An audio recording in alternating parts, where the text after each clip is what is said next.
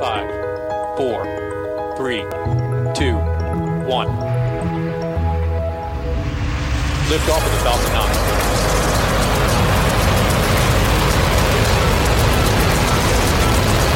Falcon 9 clear the towers. Hi, I'm Mark Boucher. On this week's episode of the Space Economy Podcast, we're going to hear about how NASA plans to commercialize communications and navigation services for low Earth orbit and out to the moon. The topic was the subject of the March 17th Future in Space Operations teleconference. The two presenters were Gregory Heckler, Engineering Manager at NASA's Space Communication and Navigation Program, and Andy Petro from NASA headquarters. Listen in. Thanks very much. And for those who don't know me, I'm Greg Heckler. I work for the Space Communications and Navigation Program at NASA headquarters. I'm leading some of our commercialization activities that I'll speak about shortly. And I'll do the first roughly half of the presentation or talk.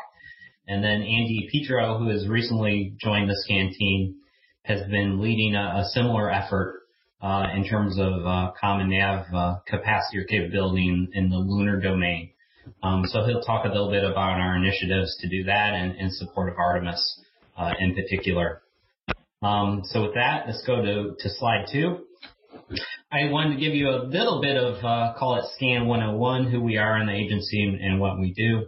SCAN is really the program office and like the central point for NASA's space communication activities. The program was started in the mid-2000s to kind of consolidate and also coordinate across the agency in this technical area. We manage two primary communication and navigation networks I'll talk about in a couple of slides. And of course, we support the vast majority of NASA missions. I'm sorry, I'm hearing an echo of someone. If you could please mute. We have a broad portfolio. Obviously, we develop and operate and manage space communication capabilities or networks. We also invest in technology, things like optical communications. Those are actually a fairly large portion of our portfolio. Things like deep space atomic clocks to aid navigation. A lot of activity there. We also perform spectrum management for the agency, not only for communications, but protecting spectrum that's used for science applications. I think there's those of you in the business have heard some of the issues with 5G and what's happening in the Ka band. We were part of that conversation over the last few years. We also develop space communication standards, right? A part of communicating, obviously, is this thing called interoperability. If both sides that are attempting to communicate don't speak the same language, they won't be able to do that. And so establishing, maintaining standards is an important part of our portfolio. And we also do some international work and coordination. Many of our NASA missions and international partner missions could not be accomplished without sharing capacity between those agencies. And so we help broker those cross-support agreements between ourselves, JAXA, ESA, and some of the international partners. I think a highlight was the Deep Space Network support of the recent Mars campaigns. Obviously we landed Perseverance, but there were those international Mars missions that also went into orbit around Mars a few months ago. So if you go to slide 3, our large vision, right, is to create an interoperable and resilient space and ground communications and navigation infrastructure. That's our prime job. And some of our goals is obviously enabling higher speeds. There's also always a push from the agency for more bandwidth, much like your teenagers at home, and then doing that in a robust, secure, and cost-effective way.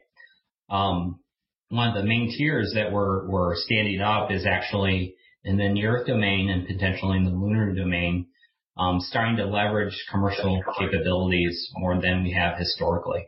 And I'll talk about how we're going to do that and how we see that as being a process that's going to take almost a decade. If you go to slide 4, this is a very high level OV1 almost of our NASA communication networks.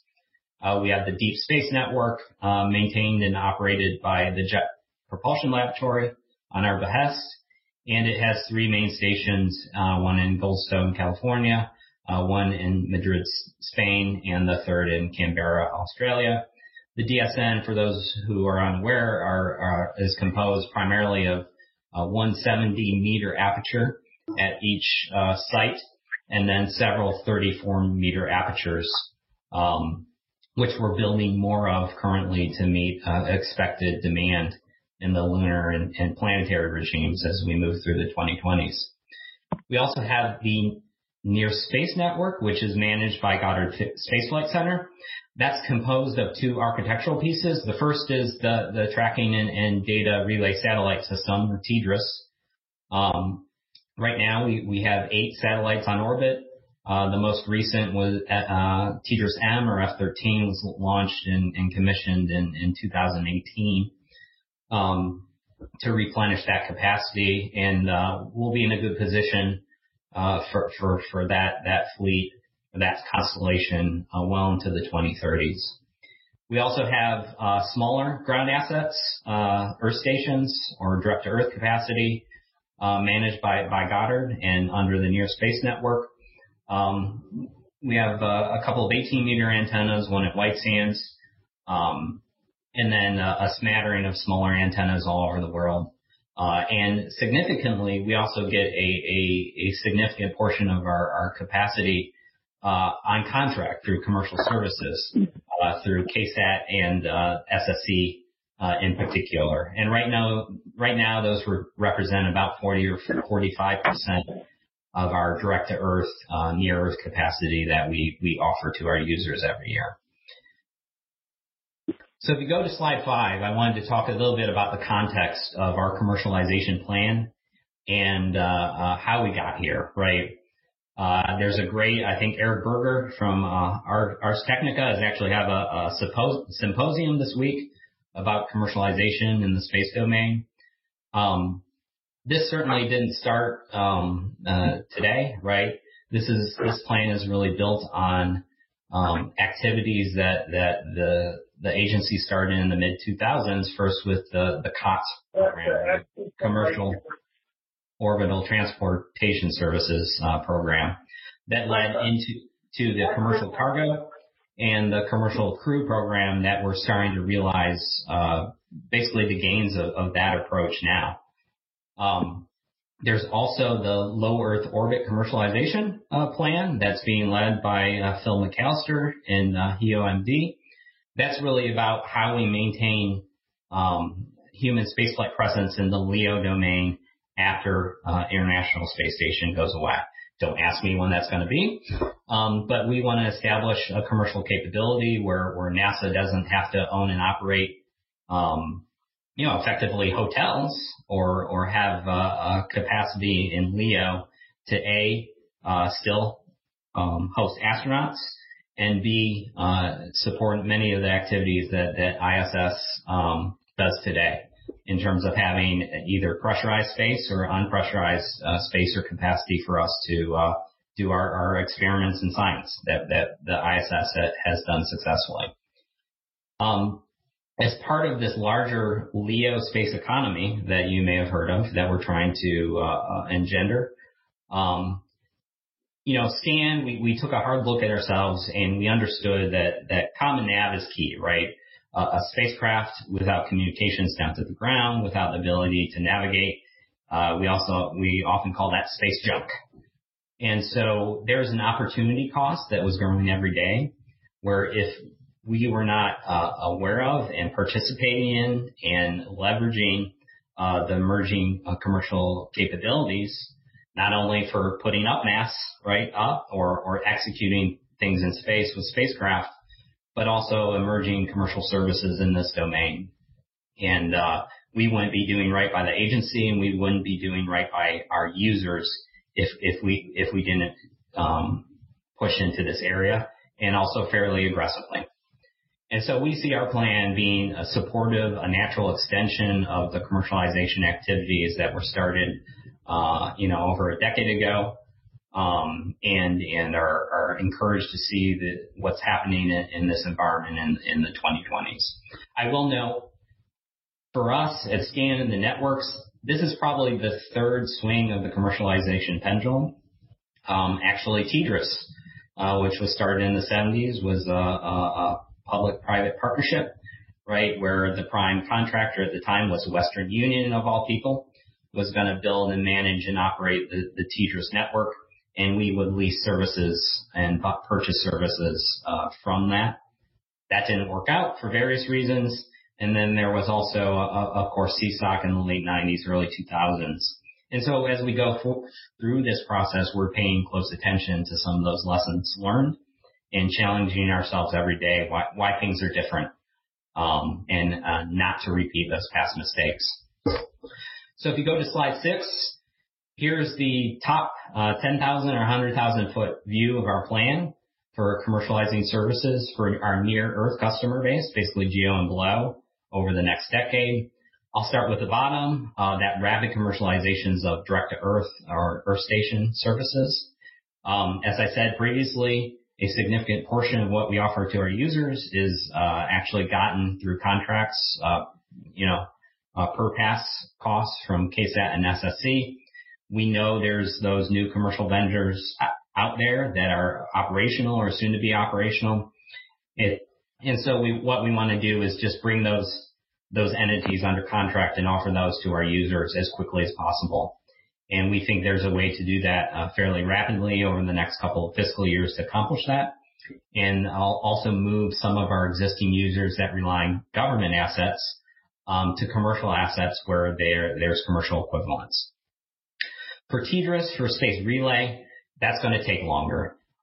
Even if you go look at the commercial SATCOM capabilities out there, the Intelsats, the Viasats, the Eutelsats of the world, we couldn't move our existing users to those systems just because of frequency and compatibility. And so this is going to be a longer transition.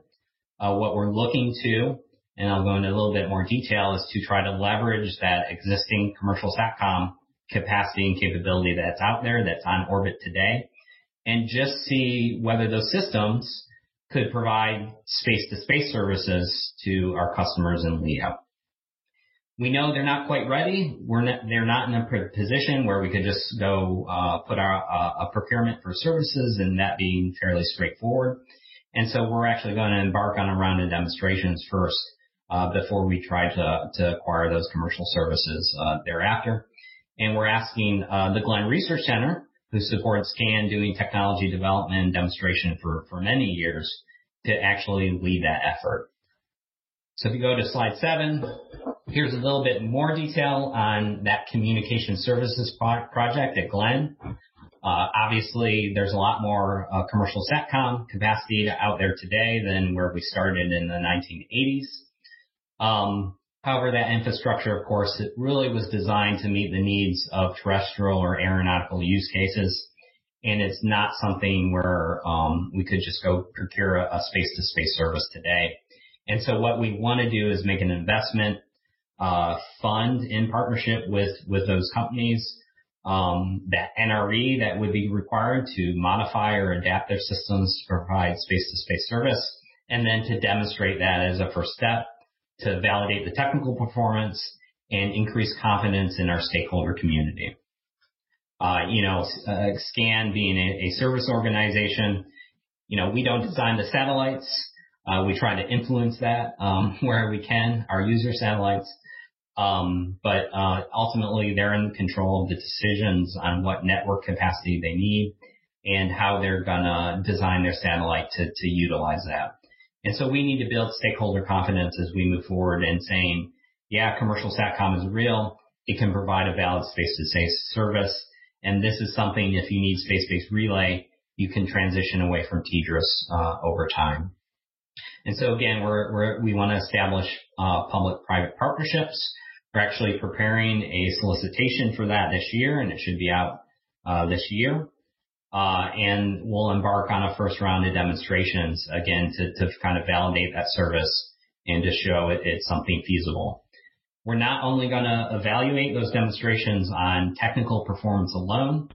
We want to evaluate them on the business case, user burden, and of course things like security. Those are some of the unique government requirements we can't waive. And it's very important for us for this to be cost effective. So we want to be one of many. And so a little bit different approach with CSP is that we don't want to prescribe necessarily how those services need to be offered, just kind of the functional and operational requirements. We're not going to try to prescribe what band, what type of coding or modulation you're using.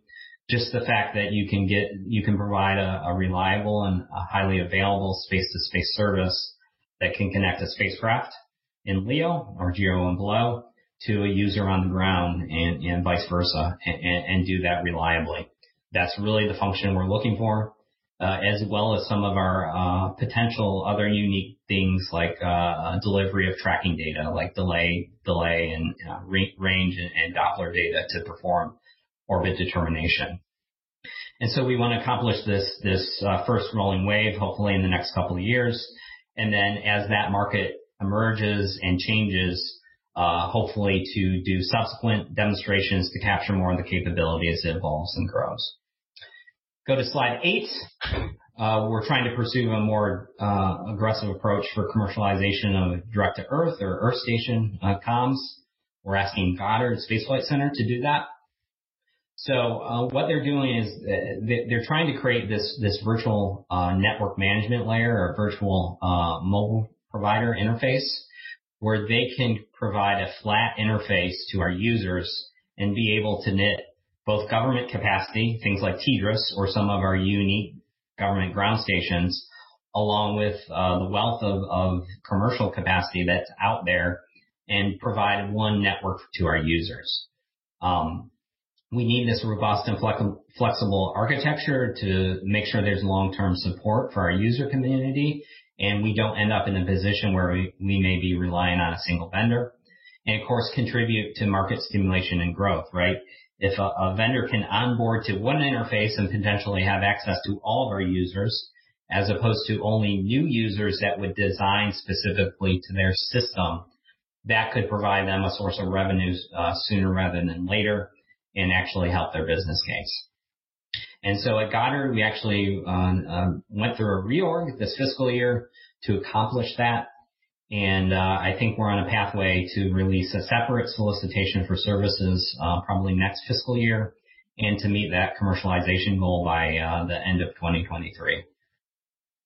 If you go to slide 9, I want to touch on a couple of challenges. One is this issue of vendor lock-in and long-term flexibility. Again, without standard interfaces, missions run the risk of vendor lock-in. It's hard to go change the spacecraft after you've launched it. Historically, the standards bodies that we've supported and led have been really centered around NASA and our partner international space agencies. What we're looking to do is increase commercial use or participation in those bodies, but it's also doing things where we look to the commercial world to define a common set of standards. And we know that's not going to happen today. That may be a story that emerges over the next decade. And so we're actually investing in software-defined radio technology, and in particular, what we're calling the wideband multilingual user terminal that could have the freedom to flexibly tune across a wideband frequency, and then also speak multiple providers' languages or their standards to be able to use not only our government system, but those commercial systems with maybe proprietary or unique standards or APIs they rely on. And so that's something we're going to demonstrate this year. Right now we're focused on Ka-band because that's where most of the commercial capacity is. There's also some complementary services in SNL bands, but that's not as much of a technical challenge. And so we look to do a ground demonstration of that, and hopefully a flight this fiscal year, and hopefully a flight demonstration a couple of years thereafter. Legacy backwards compatibility is going to be an issue. What happens if we have a mission that needs a particular asset and the business case of supporting that asset no longer goes away. There's contractual mechanisms we may employ to help protect that or eliminate the cost risk to the government. And then, of course, compliance with government security requirements. I think we're all aware that NASA, in this era of nation-state-led cyber attacks, is a quote-unquote, you could call them a juicy target. And so we can't put ourselves in a position where our missions are maybe more vulnerable since we will or plan to rely on commercial capacity and assets. And so those compliance with those requirements is really mandatory and unwaivable as we move forward. On slide 10, I just wanted to touch a little bit on how we're changing how we operate on the standards conversation. This is a good example. We want to formally participate in the 3GPP standards body. The 3GPP, right, was put together for terrestrial wireless comms to address some of the incompatibility issues with the first and second gen wireless systems, right? The consortium, the commercial entities got together and realized protecting their market base, right, by relying on proprietary standards was not, you might well win in the short term, but in the long term, that wouldn't be beneficial. And so we see an opportunity within 3GPP and what's happening in the 5G architecture potentially to influence that and address that standardization or interoperability issue. 5G is already looking at how architecturally in the standards you can knit together satellite capacity with terrestrial wireless cell towers, and to give a handset or a user on the ground or in the air or on the sea kind of a seamless experience where they can roam and have a capacity in range of a cell tower, that's fine. But if they're outside of that you would be able to rely on satellite assets and provide kind of continuous connectivity. What we would like to do is interject our use case, that of a space-based user, see if it's feasible from a market perspective, but also technically with the 3GPP standards themselves, and see if that use case could be addressed. And so that's something we've actually entered guest membership now, but look to be a formal member potentially this fiscal year and start that technical work hopefully in FY22 if that standards group basically believes it's something of value for them to support. So we're also changing how we operate as we move through this commercialization process. So if you go to slide 7, a short summary. Right, in the end, we want to seek and provide access to a broader set of commercial capabilities that we know is out there, that we know will grow over the next decade, and provide kind of a streamlined, seamless interface for the provision of those services to our users. This will ensure we have capability not only for our larger missions, but also for the growing set of small sat missions we're seeing from the agency.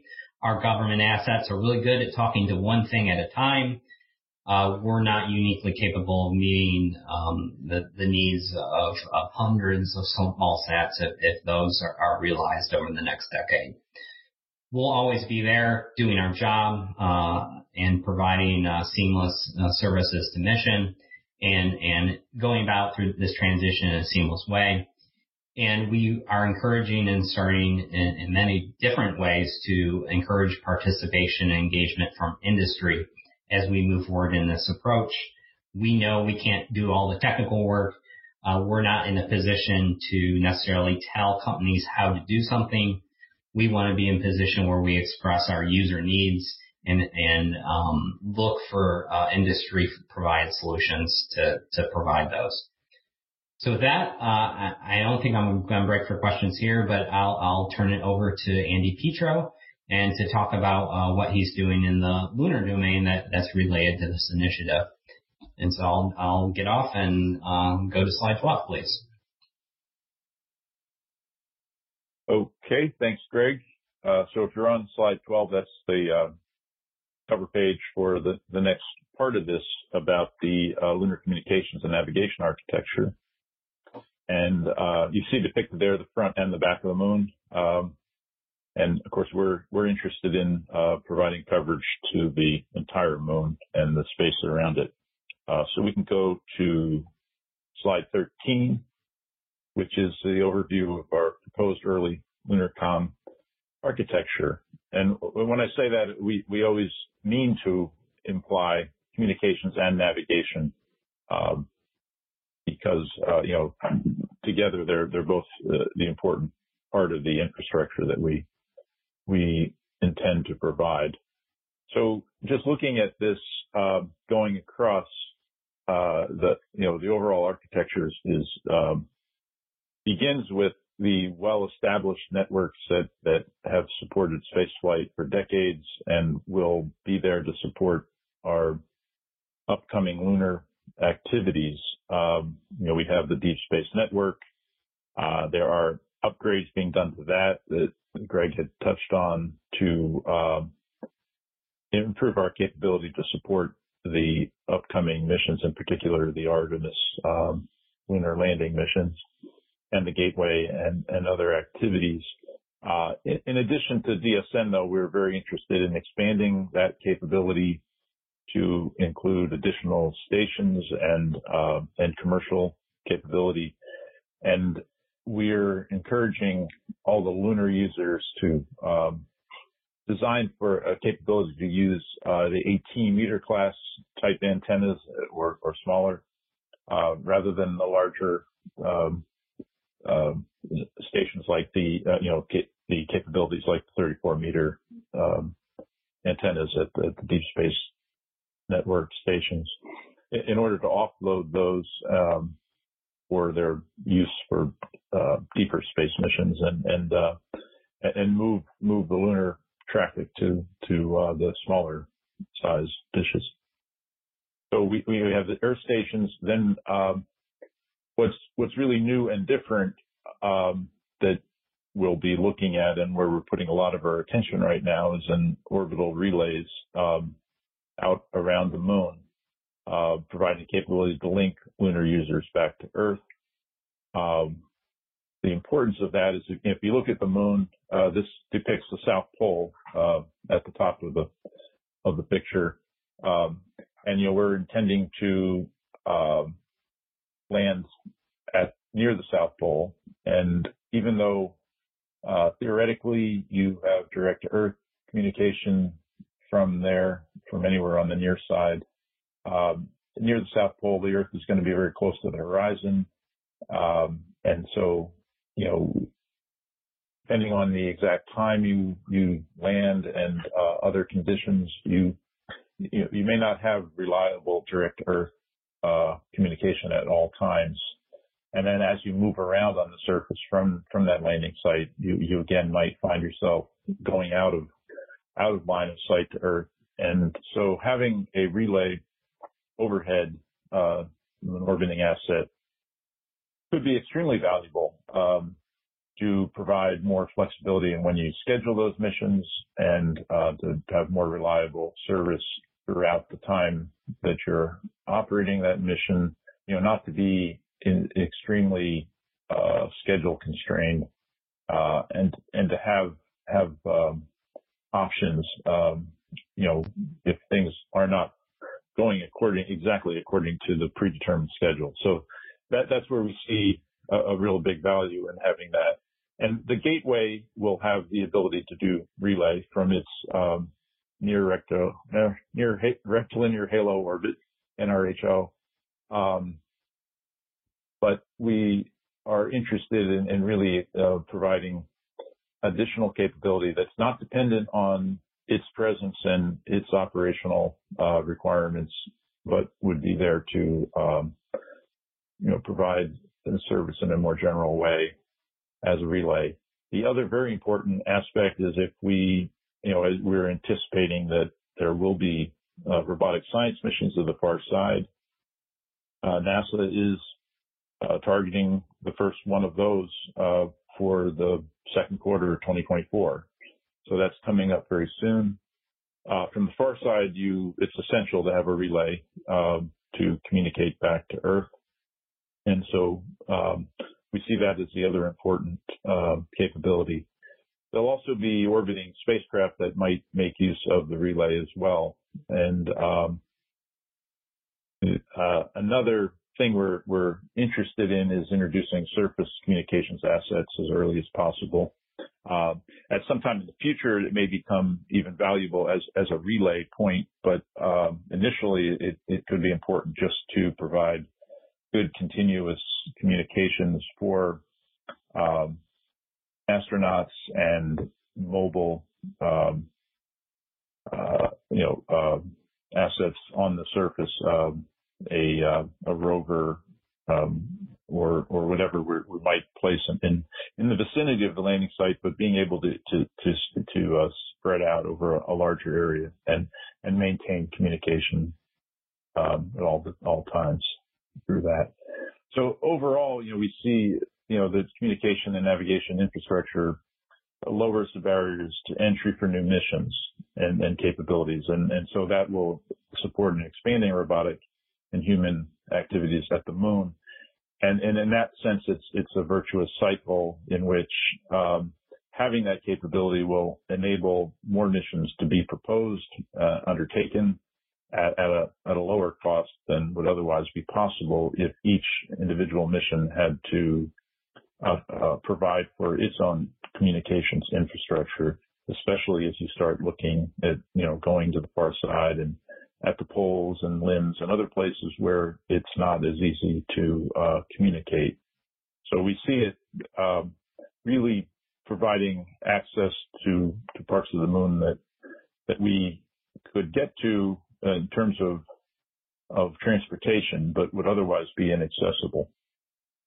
So I'll go on to slide 14, and that shows the evolution that we see being possible as we go into the future.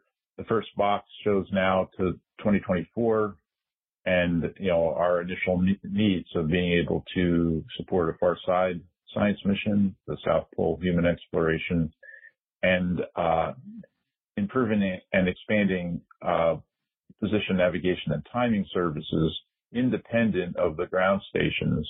So that's another important aspect and something that can be part of the relay capability.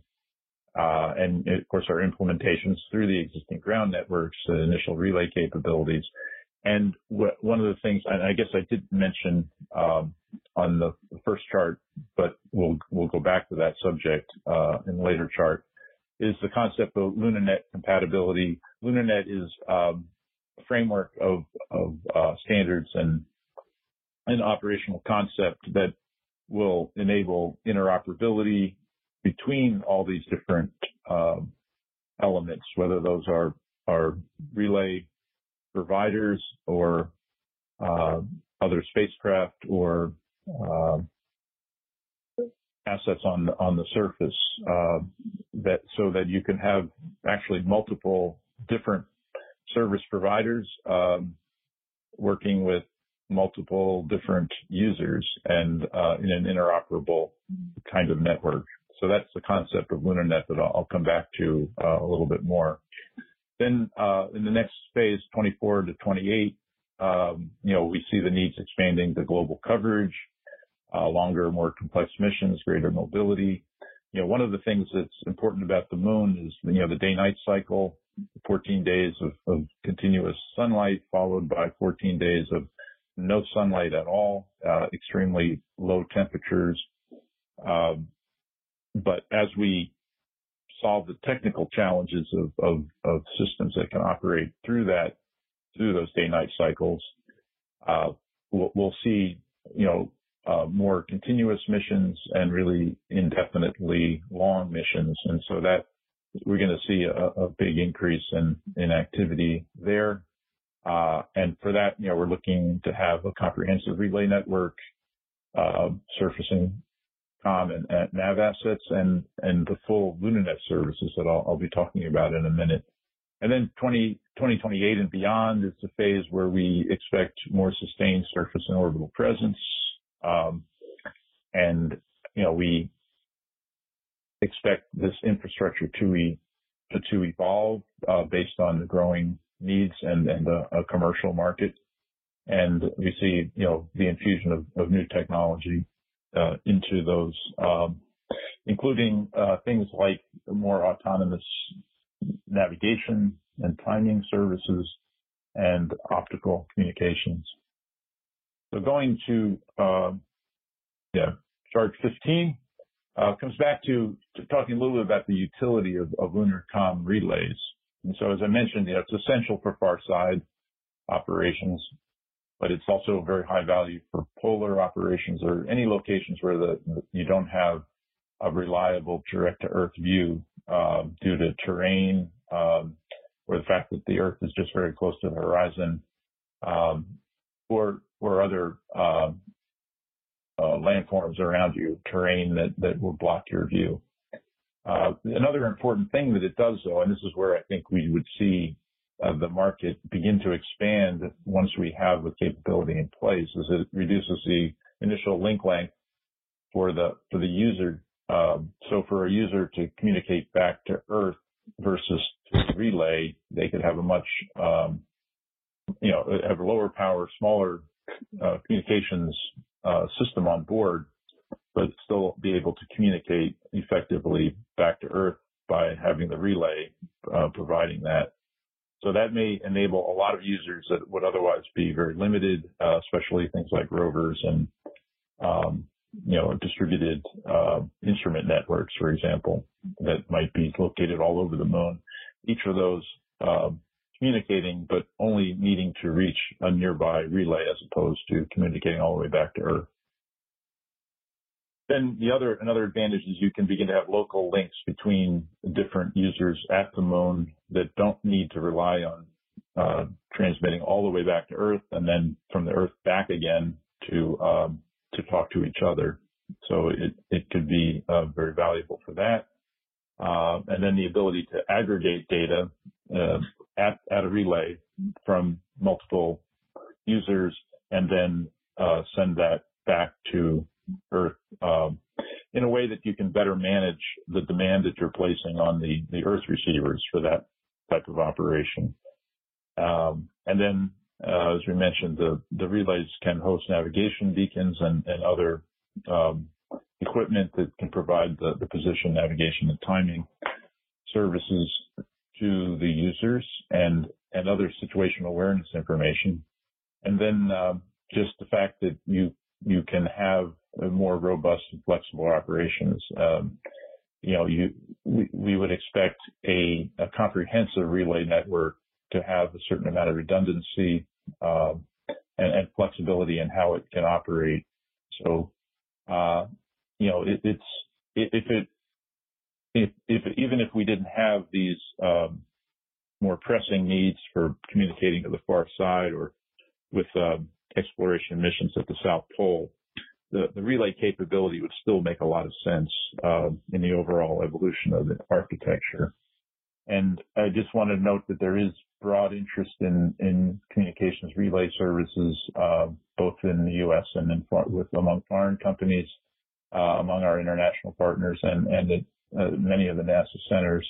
We did a request for information for this back in October for lunar comm relay and navigation services, and there is a great interest, and we're hoping to be proceeding with efforts to procure those types of services for those early missions.